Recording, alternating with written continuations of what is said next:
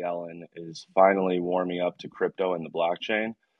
Yellen mentioned recently that she is still a bit skeptical due to financial stability, investor protection, use for illicit ends, and her usual list. But she did follow that up with crypto has grown by leaps and bounds and is now playing a significant role. We recognize that innovation in the payment system can be a healthy thing. So for anyone that's been paying attention to crypto for the last 2, 4, 5 years, back in 2018, Yellen infamously claimed that she was not a fan of Bitcoin and brought up the usual terrorists, crime, kidnapping, drugs argument. And then back in 2021, she mentioned again that while she sees the promise of the new technologies, she also sees the reality, meaning the myriad of problems spanning from money laundering to terror to drug trafficking. Again, the usual points from her. Um, and I mean, this has been a common point of attack in the past. And while it does hold merit, it's kind of more difficult to argue nowadays since crypto and blockchains use cases are expanding, tenfold, if not 100-fold. Every year that goes by, more projects are coming out, and the devs just keep working no matter what the market's saying. But as most people listening know, U.S. President Joe Biden signed an EO back in March directing government agencies to coordinate on a regulatory framework for digital currencies. And in response to this, Yellen said that while it might yield substantial benefits for the nation, consumers, and businesses, she's still worried about the things she's been worried about for the last 4 or 5 years, and they'll continue to work on, building. No, they'll continue to work on countering illicit finance and preventing risks and so on and so forth. Um, I don't know about you, Dylan, but me personally, I first remember hearing about Yellen being tied to crypto back in 2017 when she was testifying in front of Congress, and the guy in the back held up that buy Bitcoin sign. And on that day, on July 12th, 2017, the price of a Bitcoin shot up to like $2,400, whereas right now I think we're sitting at 47 or 48K. And while I haven't always been a major fan of Yellen based on her crypto viewpoints, she has been more engaging in blockchain talks over the years, realizing its implications. And I think that it's an important distinction to make regarding the old guard, kind of in our current financial predicament. What do you think you're doing? I love that you brought that up. The buy Bitcoin guy, the guy That who was a held the big thing sign. back in the day, man. That was a big deal. The good old days of the summer of 2017, man. Hell yeah.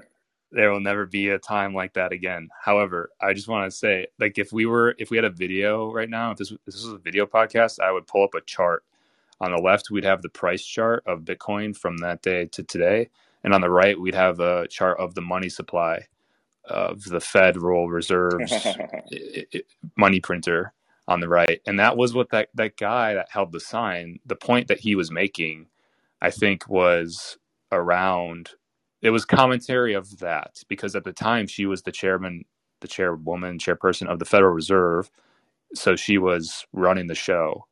Actually, no, I can't remember exactly, because I think that's what she was doing. I mean, before Powell, she was, I think, still in play. I don't know when she got replaced, what exactly the date was, but I think that was what she was involved with right at the time. So the commentary he was making, the gentleman who had the sign, was buy it as an inflation hedge, because a hedge against the money printing, right?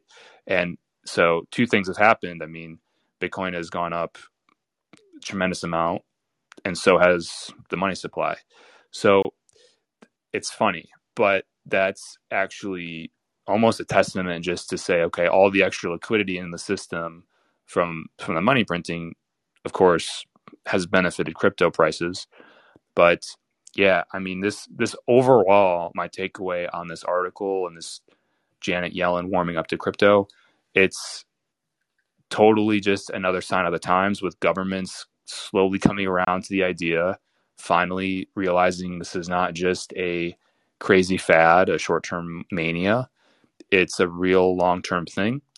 And secondly, all of the governments who are realizing the amount of control that they're going to be able to exert over the populations with their CBDC projects.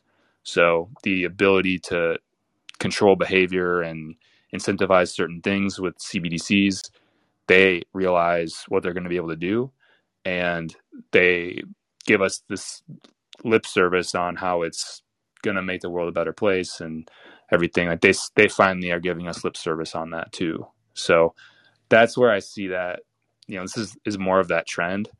And it's just funny to think about, though, the how the tonality shifted so much from people like her and others, like you mentioned. Well, How yeah, yeah, yeah, so I mean that's the thing. Like she obviously hasn't been the only critic or bear or whatever you want to call it over these last couple of years. Like two of the more notable ones. One is Warren Buffett, where his words haven't always matched his initial investment in companies. I know there have been two or three times in the past where he said, I'm either not invested in Bitcoin or I don't see the promise yet or something like that, while, his company or trust invests hundreds of millions of dollars into blockchain tech and companies that are looking into it. And then Peter Schiff is also a notable bear over the years. And I mean, that guy's had multiple newsworthy headlines where, it's pretty memeable where they put his Twitter comment on a timeline and you'll see the Bitcoin chart go up for the next 4 months. But I mean, those are just two notable ones that come to mind, along with Yellen. But yeah, like you said, all things change, opinions, knowledge, everything as we go through. And, it's good to see people not sticking to their guns and actually, speaking the truth that they're coming to learn ever so slowly. yeah. Having an open mind and recognizing where you've been wrong and noticing where the future is going, it's really important. And as investors, we have to be able to see the puck and where it's going in order to be ahead of these changes and these changing tones from people like Yellen.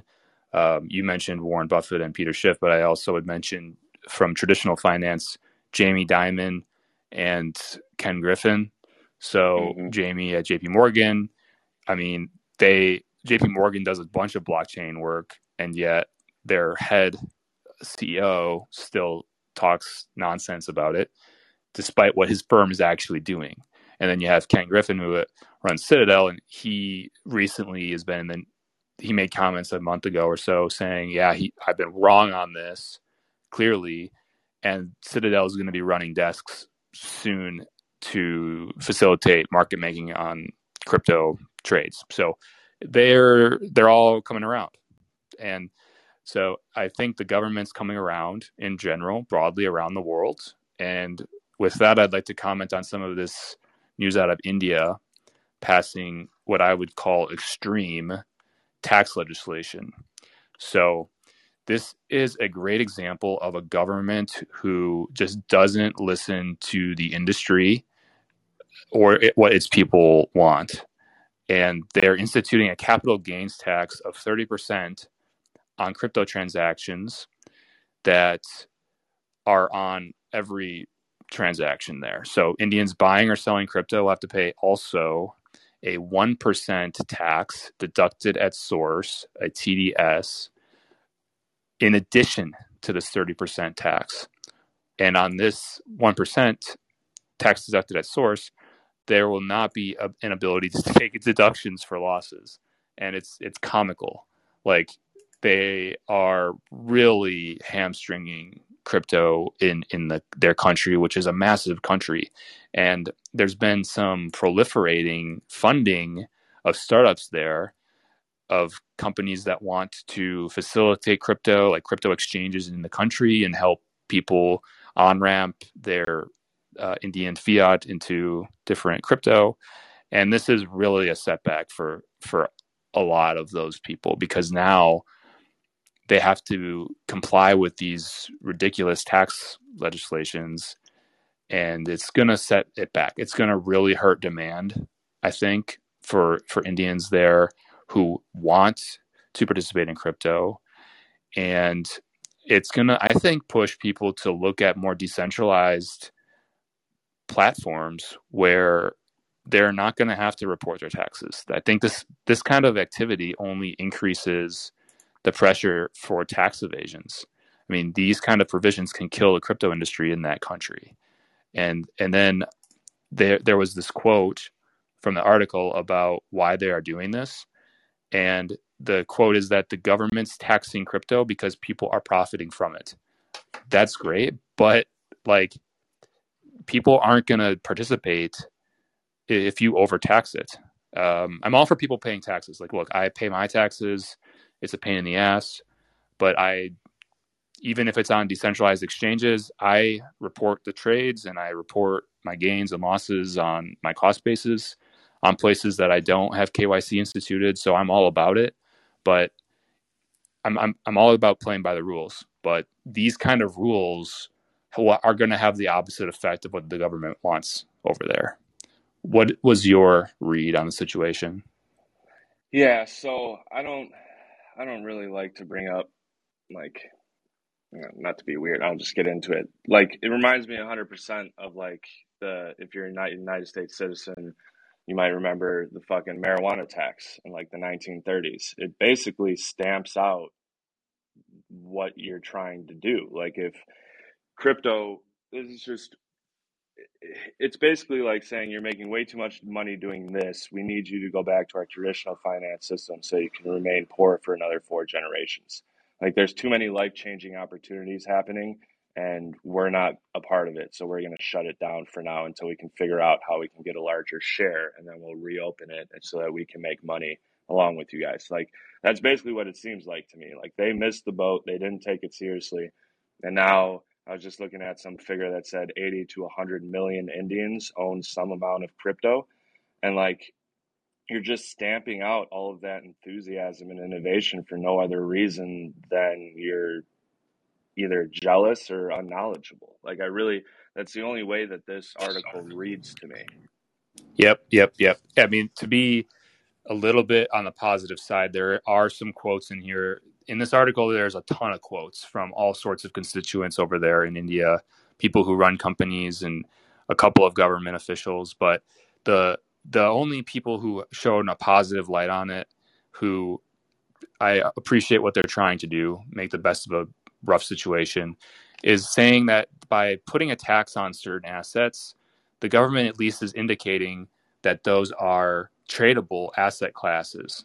And previously, the government there had really no insight or comments on that. So at least by saying these are taxable from a cap gain perspective, that this is a legal asset class, and that's good news for the industry there, because previously there was no amount of definition around this or recognition from the government. So at least they have that.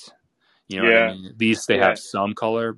It's still not that great though, you know? Well, and then like the exchange founders, they had like two or three different quotes, and they're all basically like, yeah, we see this as the government kind of overstepping, but they can do what they want, and they'll really start to realize, how much money they're losing over the next couple of months when they see, volume dramatically decrease and everything. And like, yeah, that's being optimistic, but I find it hard to be optimistic when something comes out so straightforward. Like the fact that they said we're starting to tax because people are making too much money. I doubt those are the exact words that were said, but like even if you can, take a paragraph and dumb it down into those words, the message is still the same. Like it's not a good look.